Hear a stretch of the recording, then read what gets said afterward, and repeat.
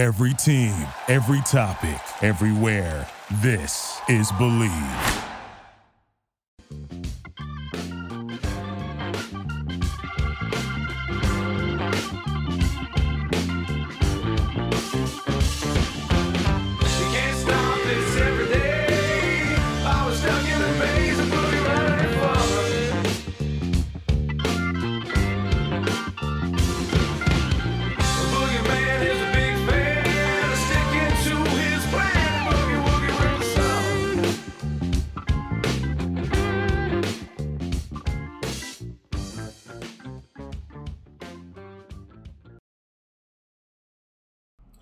Hi, everybody. Welcome to Howard David Live. We're going to take a bite of the Big Apple with the great columnist from the New York Post, Steve Serby. How long have you been writing for the Post, Steve? This is my first week. I just started. Yes, I could tell by your columns. Yeah. It's my, I'm in my fifth decade, believe it or not. Wow. 70s, 80s, 90s, whatever. Or 60s. I don't know what it is. I started at the Post 1972 as a copy boy. And worked my way down. Briefly went to the Daily News in 93, 94 for 16 months, and then was fortunate enough to come back to the one and only New York Post. Well, it's an all-star array. Yourself, Mike Vaccaro, Ian O'Connor, Mark Cannizzaro, a lot of great writers with the New York Post. You've seen it all, but I don't know how you can draw a parallel to what you've seen and heard about in the last 2 to 3 days as it relates to Brian Flores and the Giants, Brian Flores and the NFL and the lawsuit and the allegations that he has made, which have been met with denial by the Giants, denial by Stephen Ross, the owner of the Miami Dolphins. I don't really know where to begin other than the fact that This is a real serious situation, and I don't know that it's going to get better before it gets worse. Well, as usual, we're going to have to wait until the courts decide, and unfortunately, it's going to be a little bit of a cloud over the Super Bowl. And I spoke to Harry Carson yesterday, and Harry worked since 2005. He was the executive director of the Fritz Pollard Alliance, and he's been trying to affect change with African-American head coaches ever since. And now we have a situation. We have one African-American head coach, Mike Tomlin. We have a minority coach in Ron Rivera. But Harry told me that he's now a consultant. He got tired of banging his head against the wall. He'd meet every year with the NFL powers that be, and the Rooney Rule can only do so much because ultimately it's the billionaire white owners who decide who they want to be the face of their franchise, and the face of their franchise is almost exclusively a white face now. The NFL has made progress as far as getting coordinators, black coordinators hired, but not enough, and they're just not considered, for the most part, by the owners to be the face of their franchise. So that's where we are right now, and the league took steps publicly following the George Floyd tragedy to announce that they were all in as far as being progressive, but all in means more than one black head coach. I read your article when you interviewed Harry Carson. I've known Harry for a long time. He's one of the real guys. He's one of the guys you never forget because he's such a quality individual, aside from being a terrific linebacker for the Giants. And when he speaks, you do listen. So you've got a situation now where Brian Flores has basically put his career on the line. And he was asked yesterday on, I think it was CNN, John Berman asked him the question, if you get a job, will you drop the lawsuit? And he didn't even waste any time. He said no. So what he's doing basically is saying, I'm all in. There's still some head coaching jobs open. I would be hard-pressed to believe that he's going to get a head coaching job, because I don't know that any other team in the league is going to want to get into this controversy. Oh, yeah. It's a big reason why Colin Kaepernick hasn't gotten back in. And owners don't want to deal with what would be now a distraction. And yeah, he's put his career on the line, and he's content trying to shine a light on a problem that will help other black coaches down the line. It's a courageous stand to make, and Harry Carson applauds him for making it.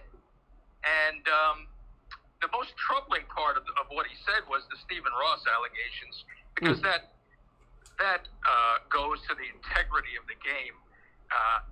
100,000 asking Brian Flores, offering him $100,000 to tank and lose as many games as he can. And again, those are allegations. Stephen Ross has denied them, but that has to be more troubling than anything to the NFL powers that be.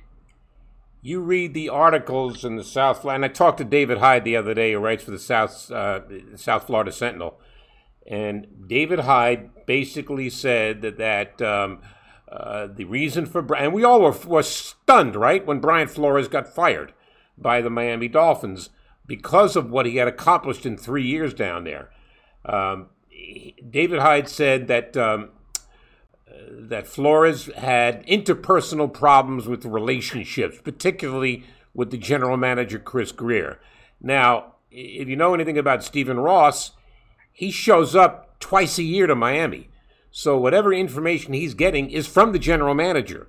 And if the general manager is saying that Flores is difficult to get along with, that's what Stephen Ross is going to believe, right?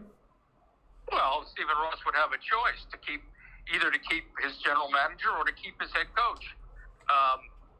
He apparently thinks or thought he could get a better head coach. Maybe he can, maybe he can't. He denied any interest in John Harbaugh. Both of them are Michigan men. And Harbaugh may have been using the NFL to get a nice little raise out of Michigan, because Harbaugh is now staying at Michigan. But he did interview with the Vikings, but he's staying at Michigan.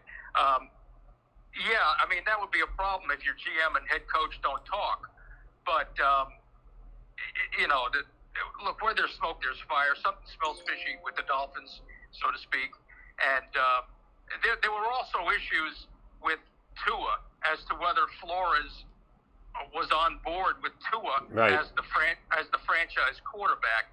And that also, I'm sure, played a role in whatever dysfunction was going on down there in Miami. New York Post Steve Serby, we're taking a bite of the Big Apple with Steve. And now Flores' response when he heard about what Stephen Ross said, he basically is saying this is a smear campaign. And when you look, I'm not going to make judgment on that because I don't know. But all I see what's on the surface. Now, the Rooney Rule, the intention was good initially, but it hasn't worked. Quite obviously, it hasn't worked. You got one head coach in the NFL that's African-American, and Mike Tomlin, who, by the way, I don't believe has had a losing season in all the time he's been in Pittsburgh. And then you look around. It's ironic that the Rooney Rule worked with the team whose owner was named Rooney. Right. No, you're right. That's a good observation. So now you look. Are there any African-American general managers in the NFL? I don't believe so. Oh, Chris Greer. Oh, okay. You're right. You're right. Yeah, no, there are. Andrew Berry with the Browns. Okay. There are. Yeah, the Rooney Rule has helped, not greatly, but it has helped put African Americans in some GM positions and coordinator positions. The Giants, for example, 2 of their 3 coordinators last year and possibly this year are African Americans. But everybody looks at the head coach. Why isn't that's what Harry was disappointed in? Harry Carson was talking about how disappointed he is that the Jets have hired Herm Edwards and Todd Bowles and the Giants have not had an African American head coach. So the Rooney Rule has not helped on the sidelines with head coaches, with head coaching hirings. It has helped to a degree with coordinators and front office people. I was kind of interested in the conversation about the Bill Belichick text that he sent that Brian Flores received. Belichick said he screwed up. He meant to send it to Brian Daboll. So now Belichick knew about the hire before Flores did, and he hadn't even interviewed for the job yet. First of all, I'm wondering, how many times have you sent a text to the wrong person? Belichick, yeah. Well, I don't think Belichick is a genius at texting as he is on the sidelines. But yeah, I don't know if Belichick knew or somebody told him that Daboll was the favorite, or he read that Daboll was the favorite. I don't know how accurate that is or how meaningful that is, to be honest. Daboll was the favorite all along because of his relationship with Joe Shane, the new Giants GM. Now Shane, Shane interviewed Flores on a Thursday. That was his second interview, first in person, which met the requirement of the Rooney Rule, and then Shane interviewed Leslie Frazier on Friday, and then the Giants decided Friday night. So I don't necessarily buy that Belichick knew. I have my doubts about that. I just think that everybody, I think most people thought that Daboll was the favorite going in, and I thought that Flores had a shot if he could have blown the Giants away in the interview because John Mara liked him. Well, Shane liked him too. He was on all the lists of the GMs, but I don't know. I'm going to give the Giants the benefit of the doubt here. I'm not 100% convinced Belichick knew for certain that Daboll was going to be hired unless he spoke to Joe Shane or John Mara. And I don't think that Mara would have told him, Daboll's our guy. I just think that Daboll was the favorite all along. Let me ask you this now. Let me play devil's advocate. If I'm the guy that's doing the hiring of a head coach for my football team, and on one side I've got Brian Daboll, comes highly recommended, coached under Belichick, coached under Nick Saban, has got some great roots in that area, but he's been a coordinator. On the other side, I got Brian Flores, who's been a head coach for 3 years with some success. Why would I hire the guy who's been the offensive coordinator and not the guy with head coaching background? Because of familiarity. Okay. All right. Plain and simple. All right. And it doesn't hurt having a guy who helped Josh Allen become an elite quarterback when you have Daniel Jones desperately needing someone to change the arc of his career. So those are two pretty important factors that I'm sure that did play a role in Daboll's hiring. Now, plus Flores, Flores did tremendous job in Miami. There's no question. He didn't have a lot of talent, but Flores and the quarterback, he didn't develop the quarterback. He didn't apparently want the quarterback. So there was a level of friction between Flores and Tua, and he benched Tua a couple of times. He benched him for Ryan Fitzpatrick in his rookie season. So I think the handling of the quarterback had to be a big factor in the Giants' thinking as well. Yeah, no, that makes sense. So now what you have is you've got coaching hires already been made in Las Vegas with Josh McDaniels. You got the Giants hiring Daboll. Chicago hires Eberflus. Minnesota recently, I guess yesterday or this morning maybe, Kevin O'Connell has been hired. Right. Coincidentally, all white coaches still out there. Miami, Jacksonville, New Orleans, Denver, and Houston. And you know that Brian Flores is not going to get one of those jobs. Well, probably not at this point. Well, he has, unless the Texans can repair things with Deshaun Watson, because Deshaun Watson wants to play for Flores. Wouldn't that be something if they hired Flores and they bring Deshaun Watson back. That's probably a long shot at this point, but if Nick Caserio in any way can begin this massive rebuild by patching things up once Deshaun Watson's legal problems are resolved, and that's another factor there. But that's a long shot right now. But Watson is on record, or his people are on record saying that he would love to play for Flores. That would be the only way I could see that kind of pairing. Well, the Watson's legal issues are the wild card here. Who knows when that's going to get settled. Yeah, and Watson was obviously never a thought in John Mara's mind. There was no way the Giants were going to sign off on Deshaun Watson as one of the faces of their franchise.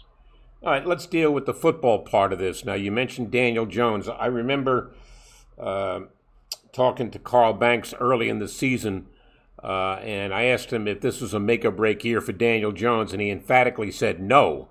I don't know that if we're going to go into the next season, and it's going to be make-or-break year 2 for Daniel Jones. Yeah, no, this is make-or-break for him because they'll probably decline the fifth-year option, and he's got to prove himself to the new head coach. Everybody raves about him. All the GM candidates wanted to work with him. He's got all the physical tools. He's wired right. He's dedicated. He's committed. But he hasn't shown it yet. His third year was inconclusive, in large part because of the dysfunction at offensive coordinator and the fact that he lost 6 games at the end of the year because of his neck injury. No, he showed more flashes as a rookie under Pat Shurmur than he has the last 2 years under Joe Judge. So, year 4, this is it. It's put up or shut up. And he's probably lucky that this is a lousy or subpar quarterback class in the draft. Unless Joe Shane and Brian Dable fall in love with a Kenny Pickett, with a Sam Howell, or with a Willis from Liberty, unless they fall in love with one of those guys, and a lot can change between now and the draft. But this is basically his last chance to prove that he's the quarterback of the future, because the draft class in 2003 will compel Shane and Dable to draft a quarterback if Daniel Jones does not prove it. So, yeah, it's put up or shut up this year. I thought it was put up or shut up last year, but because of the, as John Mara said, we've done everything we can to screw this kid up, and that's about accurate. They want him to succeed. They have believed all along, ownership has, that this kid was the perfect successor to Eli Manning. He conducts himself like Eli Manning, says all the right things, does all the right things, is respected greatly by his teammates, and they really want this to work. But,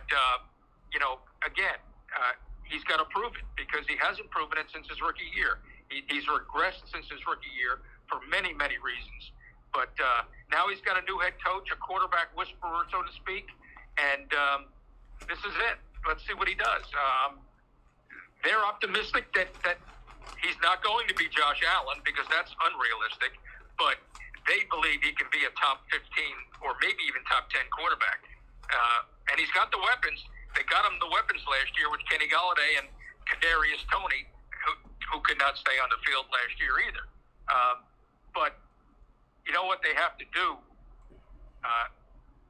Top priority to help him succeed, aside from Brian Dable, is fixing this offensive line, which has been a nightmare, has been a mess ever since Dave Gettleman, even before Dave Gettleman took over. Gettleman, of course, vowed to fix it when he arrived, and he never fixed it. Well, the Giants have the luxury of 2 top 10 picks in the draft, which could help. They may go offensive line with both of those picks, who knows? But, to be fair to Daniel Jones, he was injured this year. His wide receiver core was beaten up all year, right? So, and the tight end situation never got any better. Yeah, Sterling Shepard was lost. Galladay was in and out of the lineup. Kadarius Toney was out more than he was in. It was not the picture that the Giants painted at the start of the season when they signed Galladay to a $72 million contract. They drafted Kadarius Toney after they went down after the trade with the Bears to secure another 2022 number one draft. That was all designed to get Daniel Jones over the hump, and obviously he hasn't gotten over the hump, and that's why this is a make or break year. Now, to the best of my knowledge, the Giants don't have a lot of cap room, so they can't go into the free agent market. No, they did that last year. They splurged on Galladay. That was their big, and Adoree Jackson, because they were convinced that they were going to make a run at the division title, and you can't blame them. It's the NFC least. A year prior, they almost made the playoffs with a 6-10 record. So they figured that the division was there for the taking, and understandably so. And we saw how it turned out. It was not there for the taking, not by them. I'll tell you what an idiot I was before the season started. I picked the Giants to win. You don't have to tell me. I already know, Howard. What? That I picked the Giants to win the division? No, I'm just kidding. I already know you're an idiot. Oh, yeah. Well, you see, that's universal knowledge. That's not any news breaking.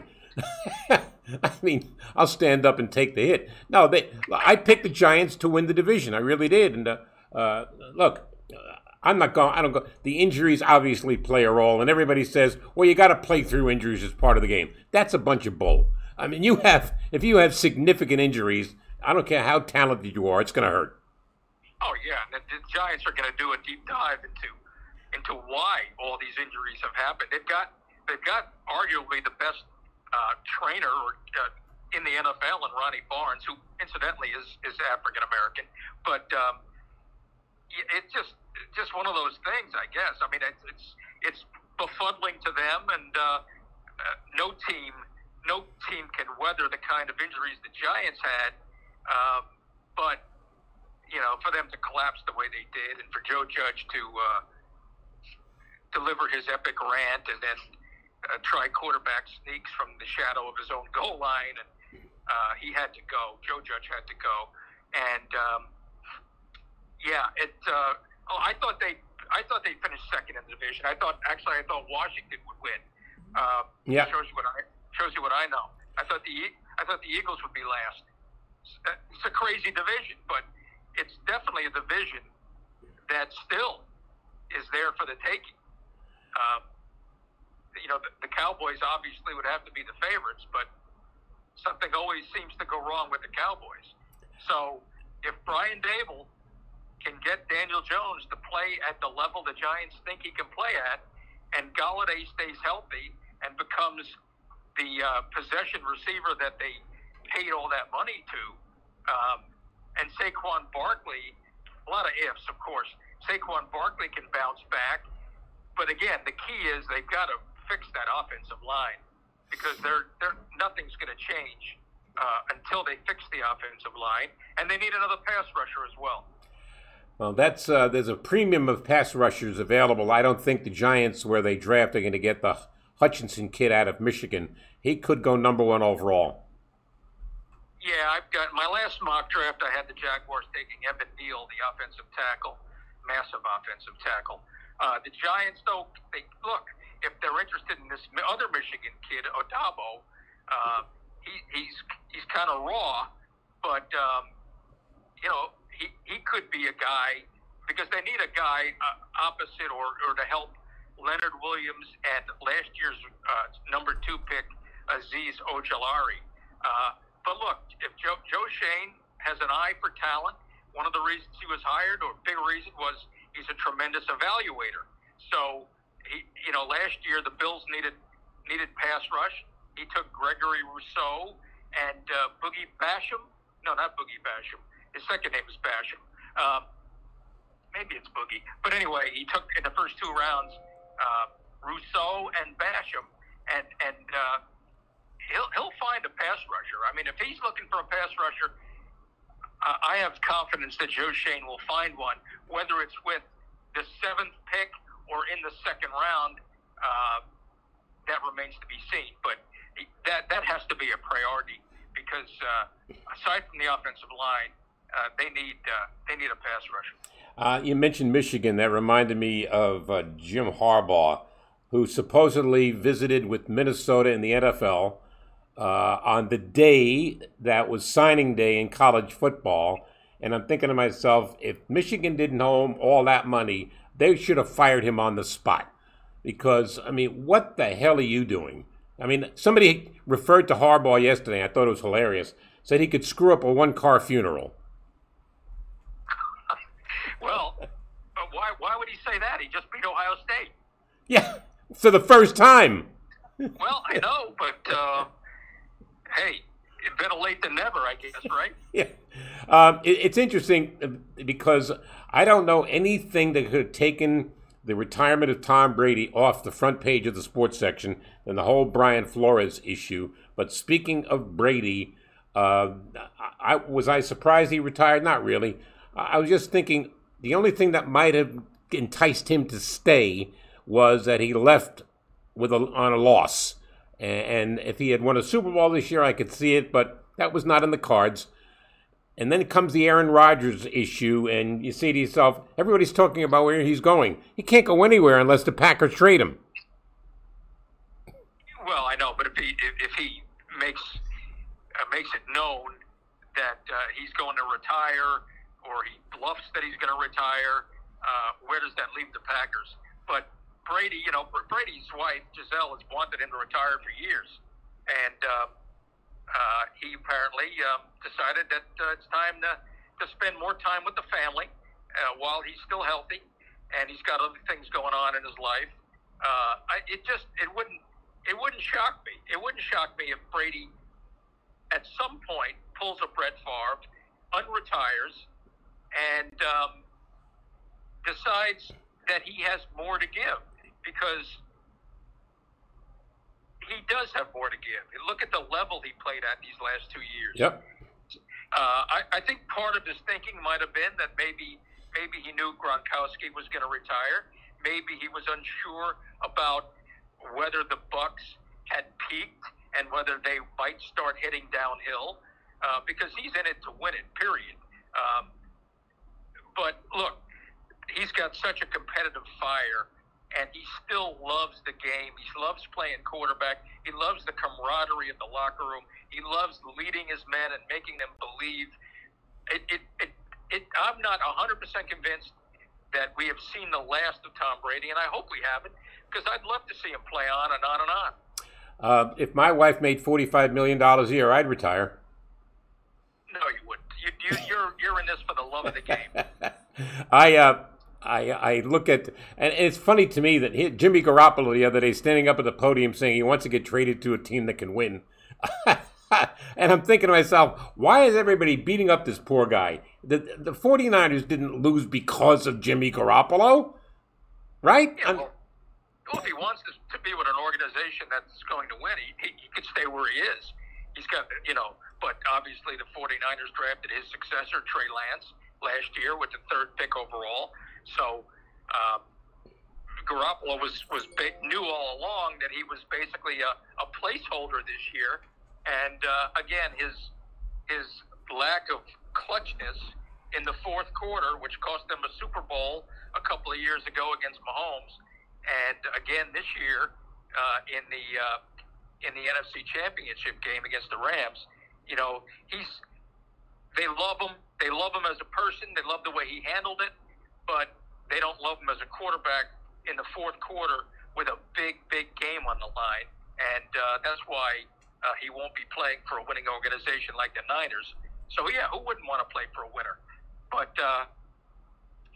he's not – if you're looking for a guy who can win a Super Bowl, Garoppolo has not proven he's that guy. Right. Now, he could be a placeholder again with a winning organization if he lands on his feet. But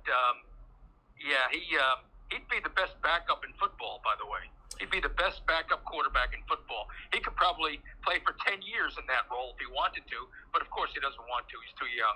But good guy, good quarterback, but not a great quarterback. All right, we're about 10 days away from the Super Bowl. Everybody's falling in love with the Cincinnati quarterback. I mean, Cool Joe is not. I'm impressed with his nerve. I mean, he gets sacked 9 times in a game. He hangs in there. Doesn't look like he's rattled. Showed a lot of poise under pressure. On the surface, you'd say the Rams are the better team. But I'm not ready to say it's going to be that easy to make a decision on who's winning this game. No, it never is. I mean, I've got to study some more tape, to be honest. But the key to the game, I believe, will be whether the Bengals' offensive line can keep Aaron Donald, Von Miller, and Leonard Floyd off of Burrow. Now, Burrow was sacked 9 times by the Titans and took a licking and kept on ticking. I mean, the guy's got tremendous toughness, tremendous poise, tremendous resilience. So that, to me, is the key to the game. Because if they can, the old defense wins championships. If the Rams win, it's going to be because defense wins championships. And the Rams' defense is a formidable roadblock for Joe Burrow if that offensive line cannot keep those guys off of him.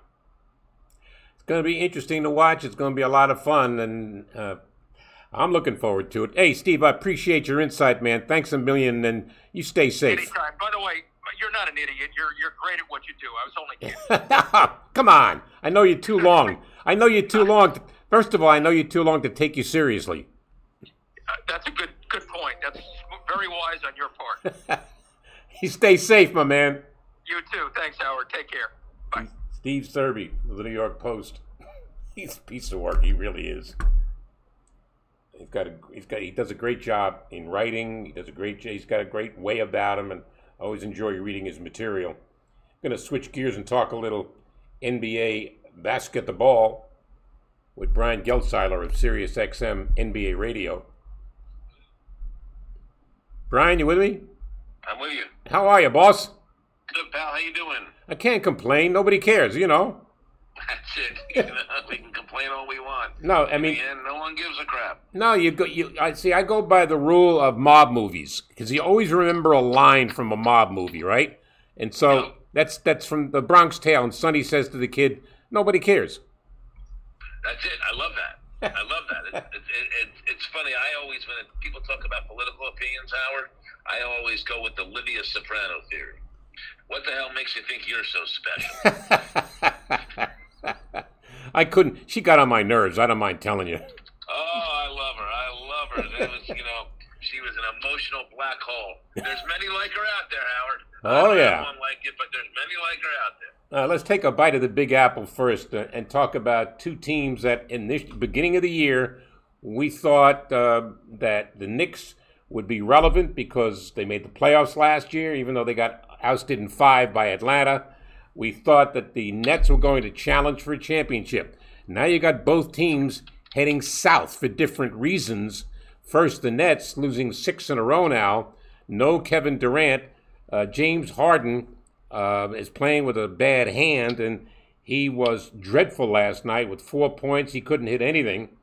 And he wasn't the only one. Kyrie Irving had a bad day also. And so they lose to Sacramento.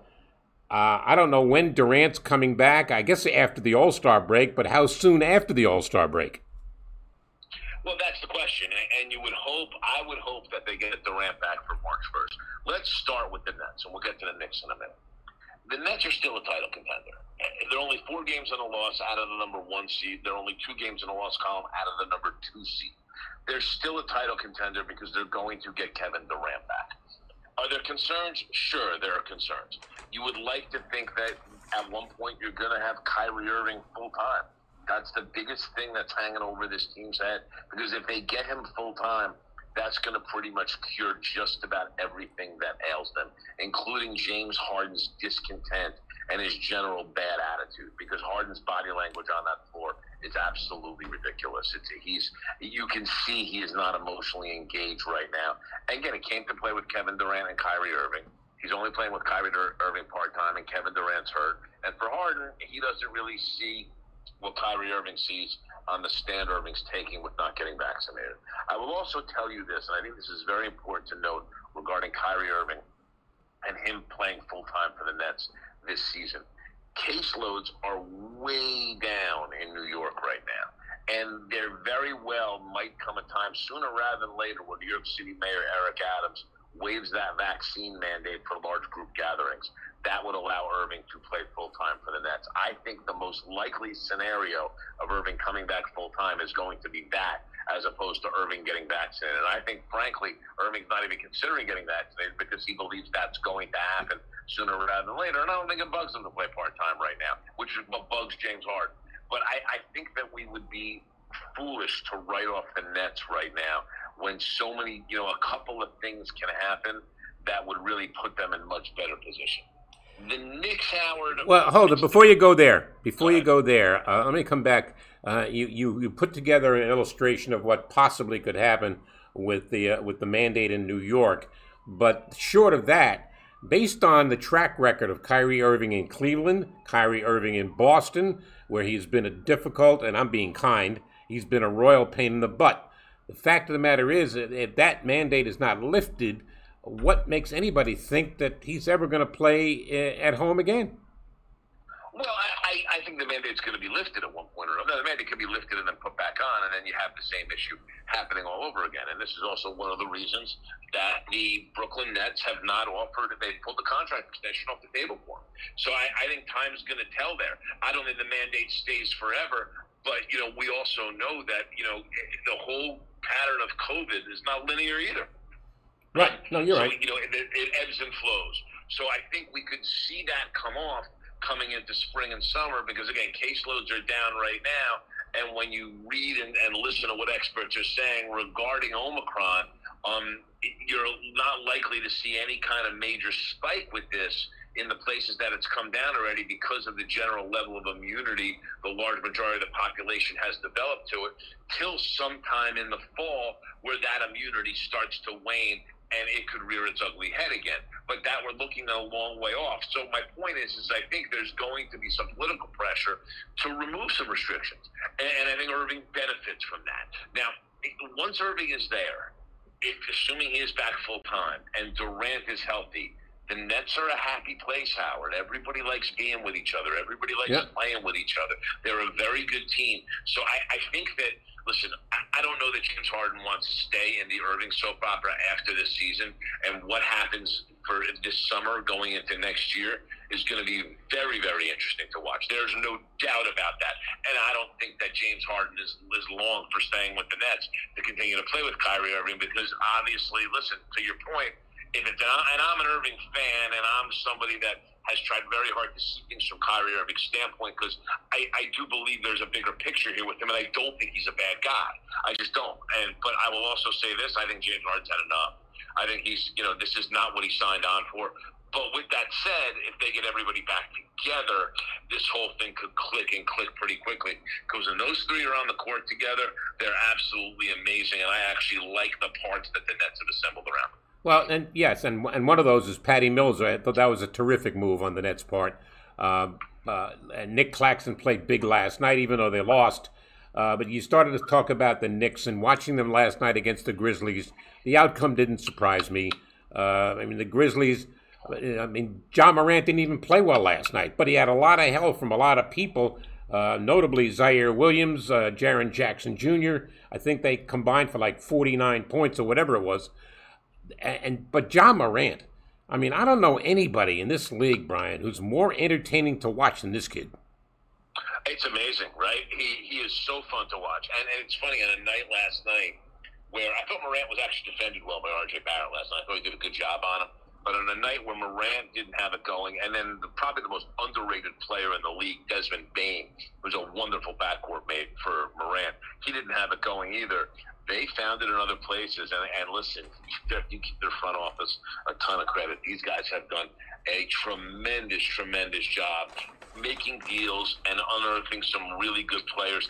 Keep in mind, okay, they traded up in this draft. They took on the salary of Steven Adams, who they thought who replaced Valanciunas for them.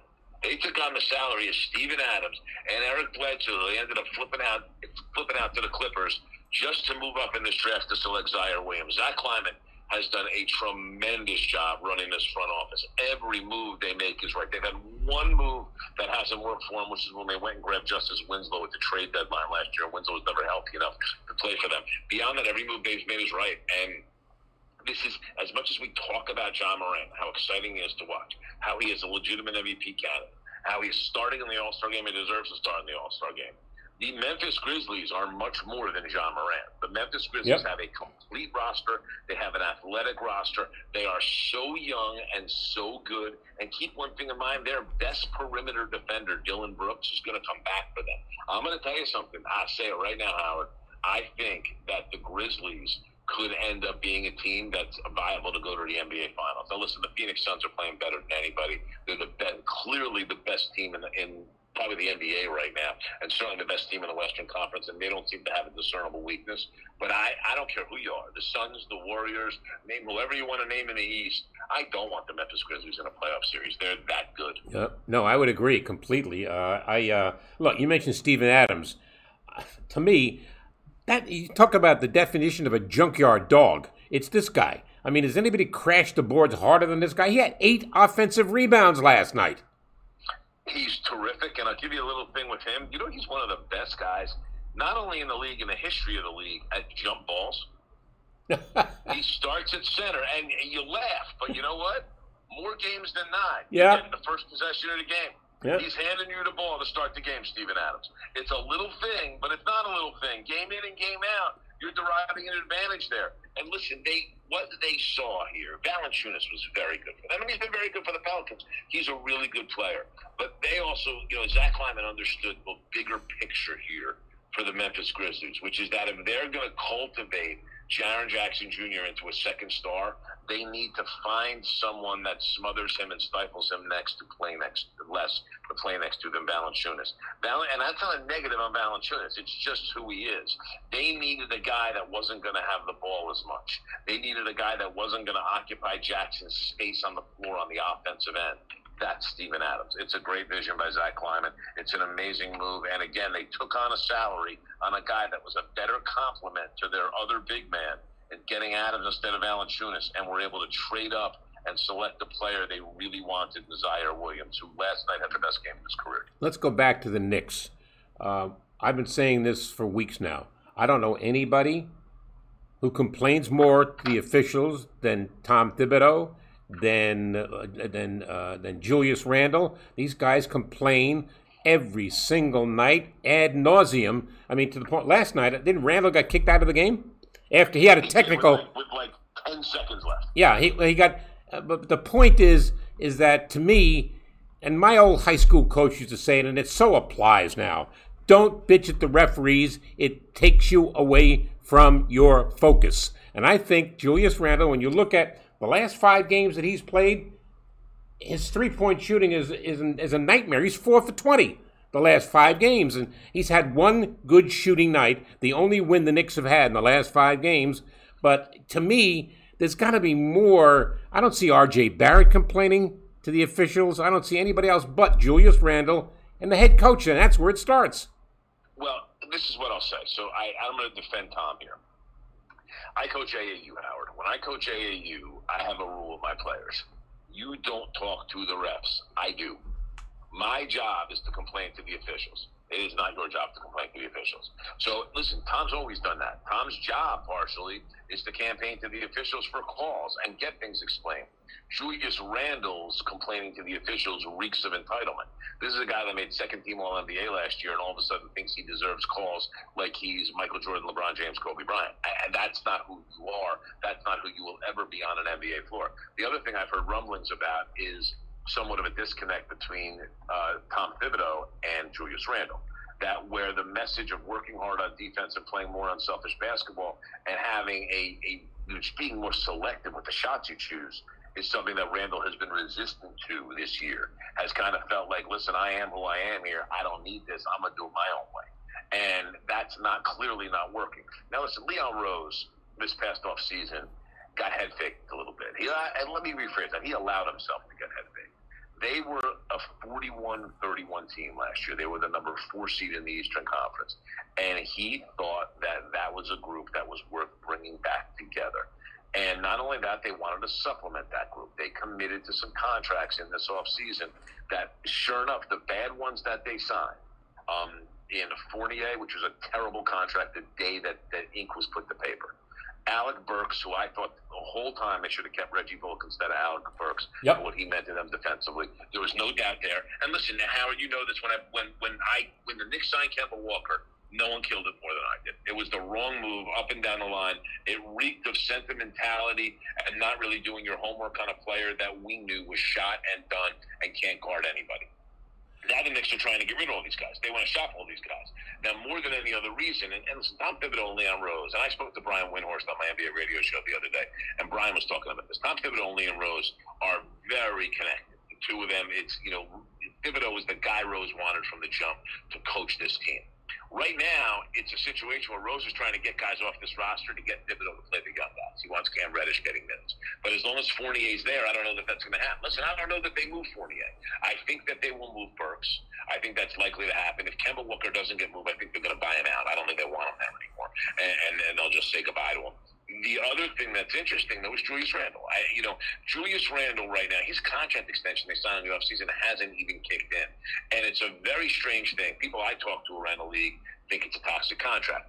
Again, Windhorst said to me the other day that he thinks that there's people around the league that still see value in Julius Randle's contract.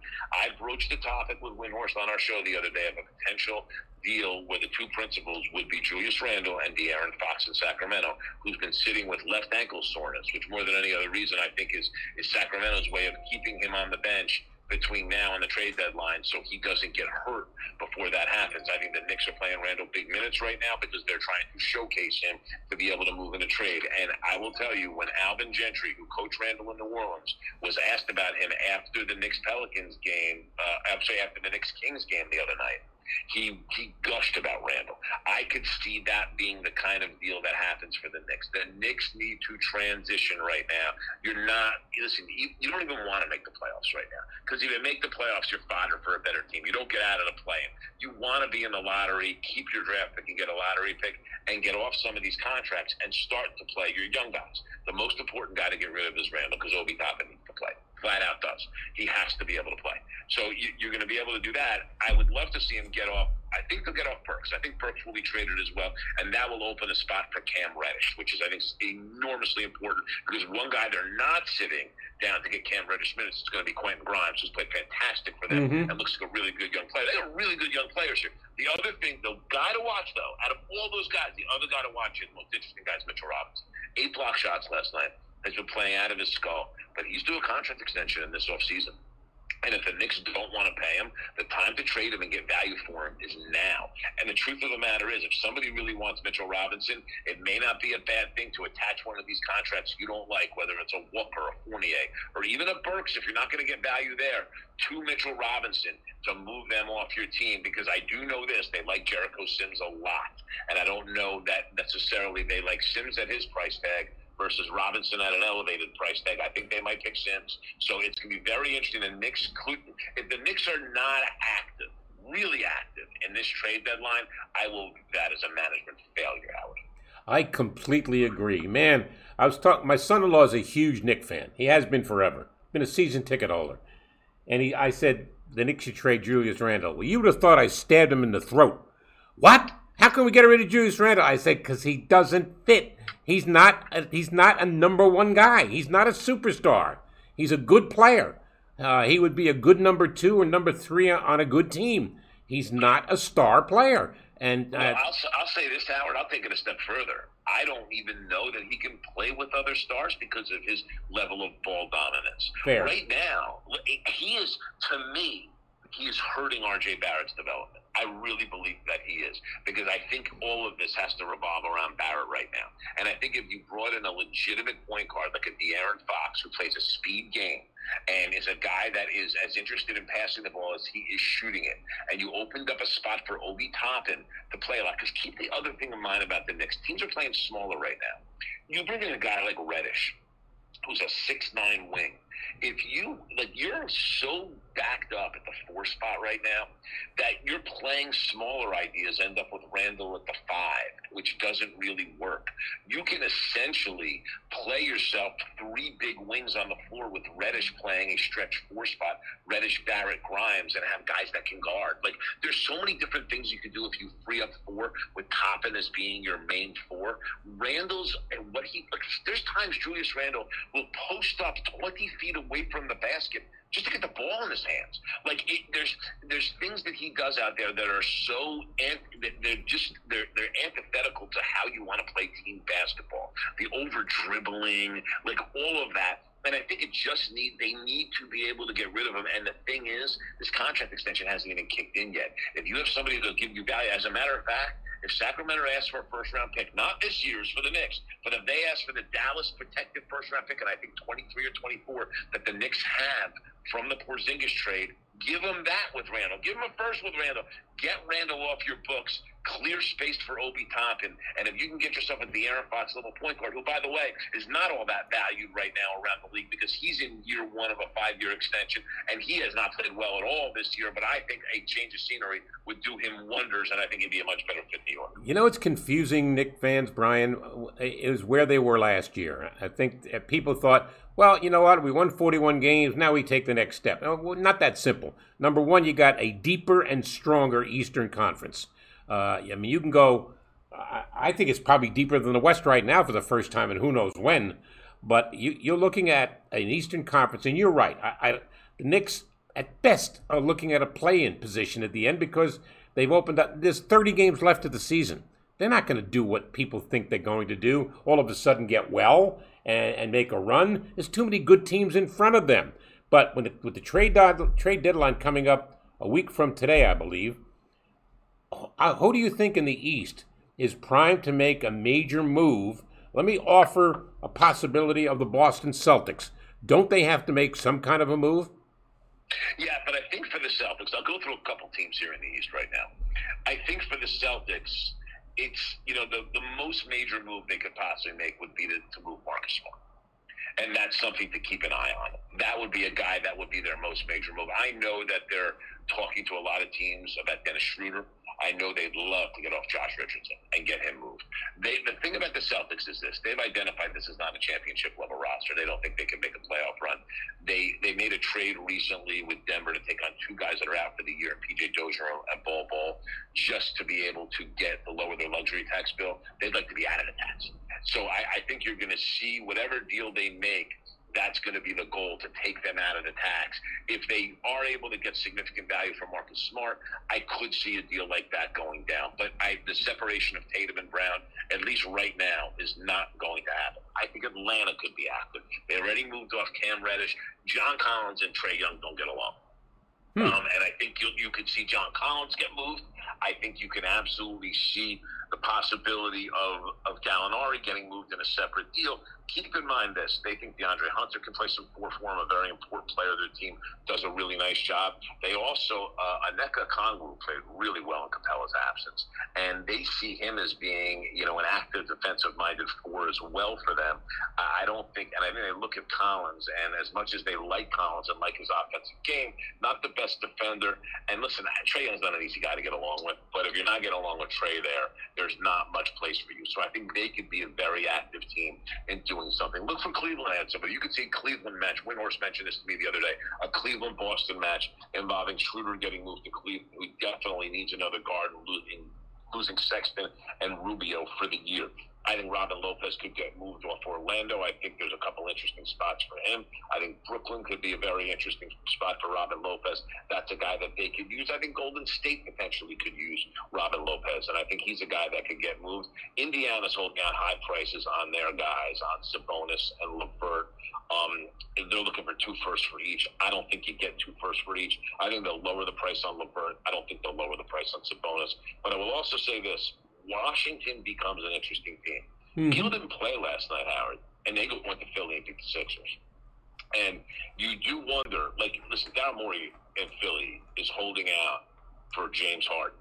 But you wonder if Bradley Beal is dangling under his nose between now and next Thursday, if all of a sudden he doesn't turn around and say, Harden's a possibility, and I can do a Beal deal right now, and send Simmons there and take advantage of Embiid having the greatest year of his career by a large margin and being able to make a run and putting a Bradley Beal on this team. You wonder if that's something that could occur. I've also heard Sabonis' name attached to the Wizards. There could be a lot of activity out there with these Eastern Conference teams. You hear Jeremy Grant's name a lot. I think that they're holding a large price for him. But, even the Bulls, and she could get involved with Jeremy Grant if the Reinsdorfs want to go into the tax next year with signing Zach LaVine to a long-term deal, and if they're willing to trade a guy like a Patrick Williams because they think they can make a title run this year. The Bulls are a now team, so that's another interesting one to watch. There's a lot going on in the Eastern Conference trade-wise because these standings are so tight. Well, you talk, look, the defending champion Milwaukee Bucks. There's hardly any conversation about them. And I watch them, and yeah, Giannis is Giannis, and he's an MVP candidate. We get all of that. But every time I see Middleton with his hand on the ball at a certain place, I'm saying to myself, it's going up and it's going in. I mean, he's so reliable. Yeah, listen, Middleton's excellent, and Drew Holiday's had a great year for them. The one thing I'll tell you about them, and listen, they haven't played as well recently. Their defense has waned a little bit, and that's to be expected. It's a dog days type of thing. The Bucks are gonna, before all said and done, if you're gonna want to go to the finals, you're gonna have to go through the Bucks. They're the world champions right now till they're not. The one thing I'll tell you that's hampering the Bucks, as great as Bobby Portis has played for them, and he's been outstanding playing the 5, and he will be their starting 5 in the playoffs. They're likely to not have Brook Lopez in the playoffs. Brook Lopez had back surgery. They have no idea when he's going to be back. I mentioned his brother Robin as being a candidate for the Nets, as being a candidate for the Warriors. He's also a candidate for the Bucks as a center off the bench. They need to get a little bit bigger. Listen, the Bucks currently constituted right now have a Joel Embiid problem. And they're not the only team in the conference that does. The Heat do. The Nets do. As a matter of fact, the Cavs are one of the few teams that don't. The Bulls do. Robin Lopez helps you solve the Joel Embiid problem. You can guard him. He doesn't do much on the offensive end, but he boxes out, he sets screens, he's physical. And to me, Lopez is a guy, when you take a look at this crazy thing, because he's not playing a ton for Orlando, but this is a crazy thing. When you look at how tight it is in the Eastern Conference between the Bulls, Heat, Sixers, Bucks, Cavs, and Nets, you look how tight all of that is, and even if you want to roll the Hornets and Raptors into it and go 8 deep, and by the way, the Raptors desperately need a big, Robin Lopez is the kind of guy that could shift the balance of power in the Eastern Conference if he gets to one of these teams. Let me ask you one thing. I maintained at the beginning of the year when Westbrook was traded to the Lakers, I said this is a terrible trade for L.A. I thought they gave up too much. And now we're hearing rumblings. Westbrook could go here. He could go there. Do you think that the Lakers, I don't have a question of whether or not they would. The question is, what could they get for him that's going to make them better? Look, LeBron James is still not healthy. And Anthony Davis is a car wreck waiting to happen. So, I mean, can the Lakers ever get back into contention? I don't think so. Listen, Westbrook's not going anywhere. And he's not going anywhere because they're never going to realize enough value. That's the bottom line. The only place I've heard that could even be credible partially for Westbrook was New York, where the Knicks could rid themselves of bad contracts. But you do have to ask yourself this question. Are the Lakers better off with Fournier, Walker, and Burks than they are with Westbrook? My answer is no. I don't think so, because I wouldn't do that. Yes, Fournier provides some shooting. Burks provides some shot making. I wouldn't do that. Listen, the Rockets won't even really move John Wall for him at this stage. They're not interested in doing that. I don't know that you get off Westbrook this year. Would you have a chance this summer when more cap space opens up in certain spots? It's possible. The biggest disappointment for the Lakers in improving this team, obviously injuries have been a problem. Taylor Horton-Tucker is a guy that they didn't trade for Kyle Lowry last year because they were asked to put Horton-Tucker in a deal. Horton-Tucker hasn't played up to that. He just hasn't. Right. He's been one of the worst shooters in the league. I don't know why he's in this three-point shooting contest. He has shot the ball poorly. He's a little undersized to be the defender they thought he would be. He's disappointed. That was your trade chip. That was your guy to take and go get something for. And right now, no one's all that interested. And the thing is, for the Lakers, when you look at making trades in the NBA and matching up salaries, these mid-tier salaries are so important to you. Like, look at a team like the Clippers, where they have a guy like Marcus Morris making $16 million, right? A guy like Kennard making $16 million. Even the Ibakas and the Zubac's, all right, who are making these mid-tier salaries. Ibaka making 9.5, Zubac making 8. Like, these are contracts that you put in deals that have value because the players can play and the contracts are easy to match up. The Lakers have one easy to match up contract, Taylor Horton-Tucker. That's it. And they're trying to trumpet like Kendrick Nunn as being a trade chip when the guys haven't played this year. Like, right. They just don't have those kinds of contracts, and they don't have those kinds of players. They have trapped themselves. They are stuck. And essentially what they're going to have to do next year is do a full reload of minimum salary players around their big three salaries in Davis, James, and Westbrook. That's where they're at, and I don't think they're getting themselves out of it. I don't disagree. Before I let you go, I talked before about Thibodeau being a guy who's on the referees all the time, but I think there's a coach out there who's a lot more animated and maybe more athletic, and that's Doc Rivers. He complains a ton. He does, Howard. He complains a lot to the refs, and he's on his players a lot. The thing for Doc is this, and I like Doc. I've always liked Doc. He's transparent, sometimes to a fault, i.e. the Ben Simmons situation. And Doc is very well respected by players, and he's not afraid to get on guys. He's won a title. He knows what it takes in terms of that. But I got to see Doc perform better as a coach, adjustment-wise, in the playoffs. Doc's playoff failures have really accumulated, Howard. And I thought that last year against the Hawks was a series his team had no business losing. And as much as everybody wants to lay that at Ben Simmons' doorstep, Joel Embiid had 8 turnovers, in Game 7 of that series, including a huge one with 3 minutes left. Doc did not adjust personnel. Doc did not adjust scheme as things were getting away from him. Doc, he was a deer in the headlines. And when you look back at his Clipper teams and their levels of failure, it's the same thing, deer in the headlights, right? I mean, this is what continued. They threw a 3-1 lead in the bubble to Denver. And these Kawhi is a championship player. He won titles in 2 different locations. He's been MVP in 2 different locations. At a certain point in time, some of this falls on the coach. Look back to the Clipper days. Listen, Chris Paul had his share of failures. There's no doubt. But you're seeing what Chris Paul can do right now. He went to the finals last year.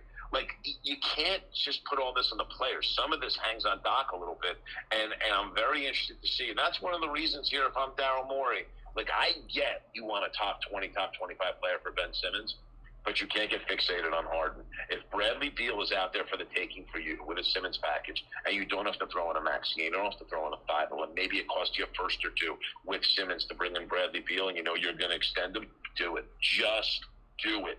Because right now, you never know when Embiid, listen, the whole thing about Embiid's health, I think we make too much of also, just to the extent that he's in much better condition than he's ever been right now in his career, and his good health, you can certainly attribute that to it. With that said, you don't want to squander too many opportunities to win a championship with him, and with the way this team's played this year, you have one right now. I completely agree. And on the Doc Rivers issue, yes, just look at the track record.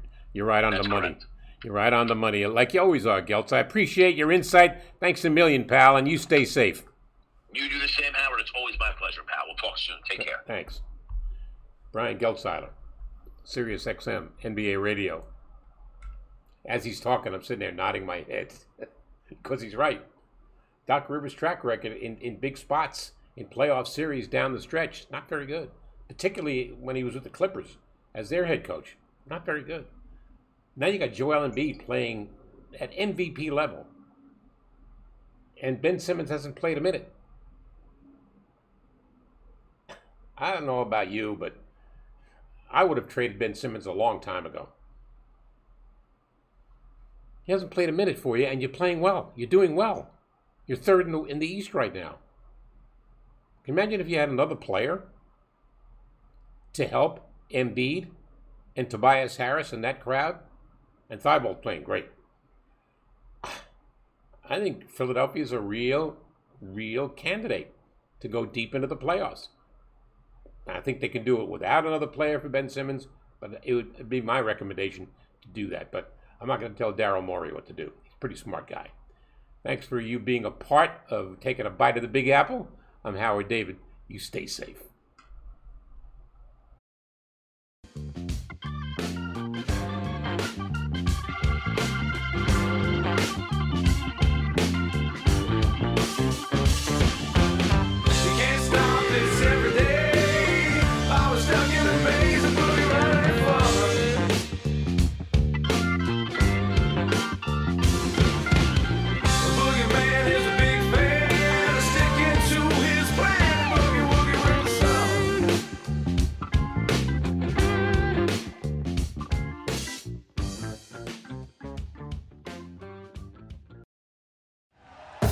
Thank you for listening to Believe. You can show support to your host by subscribing to the show and giving us a 5-star rating on your preferred platform. Check us out at Believe.com and search for BLEAV on YouTube.